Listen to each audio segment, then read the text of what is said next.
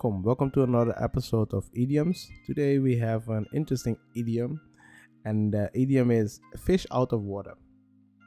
So technically, when the fish is out of water, it's in a place where the fish doesn't belong.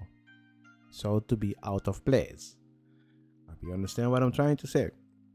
The meaning is the meaning of fish out of water is to be out of place.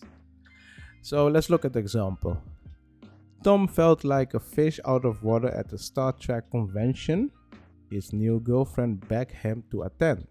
So technically, his girlfriend begged him to go with her to the Star Wars convention, Star Trek convention, but it's not something that he likes.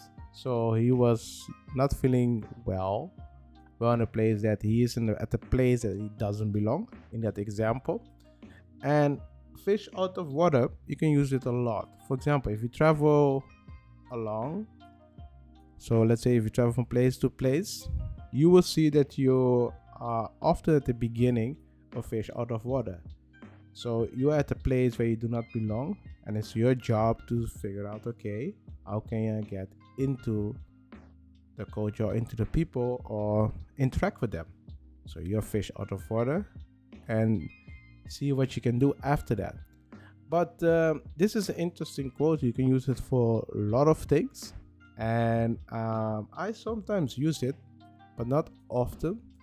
The last time that I used this was a couple of years ago, when someone did something and I was like, okay, it's not something that you can do. You're a fish out of water. Just leave it to the professional.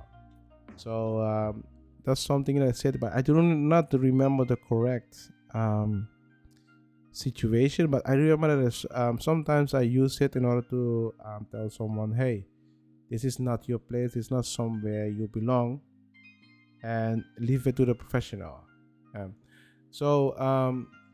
Yeah, let me guys know in the comments, do you often use this like fish out of water? And if so, when was the last time you used the idiom, and how was it? Was it easy for you to use or not? Did the person understood what you was trying to say? And yeah, let me know. I'm interested. So I hope you guys liked the episode. Let me know in the comment what you guys think, and I will see you guys in the next episode.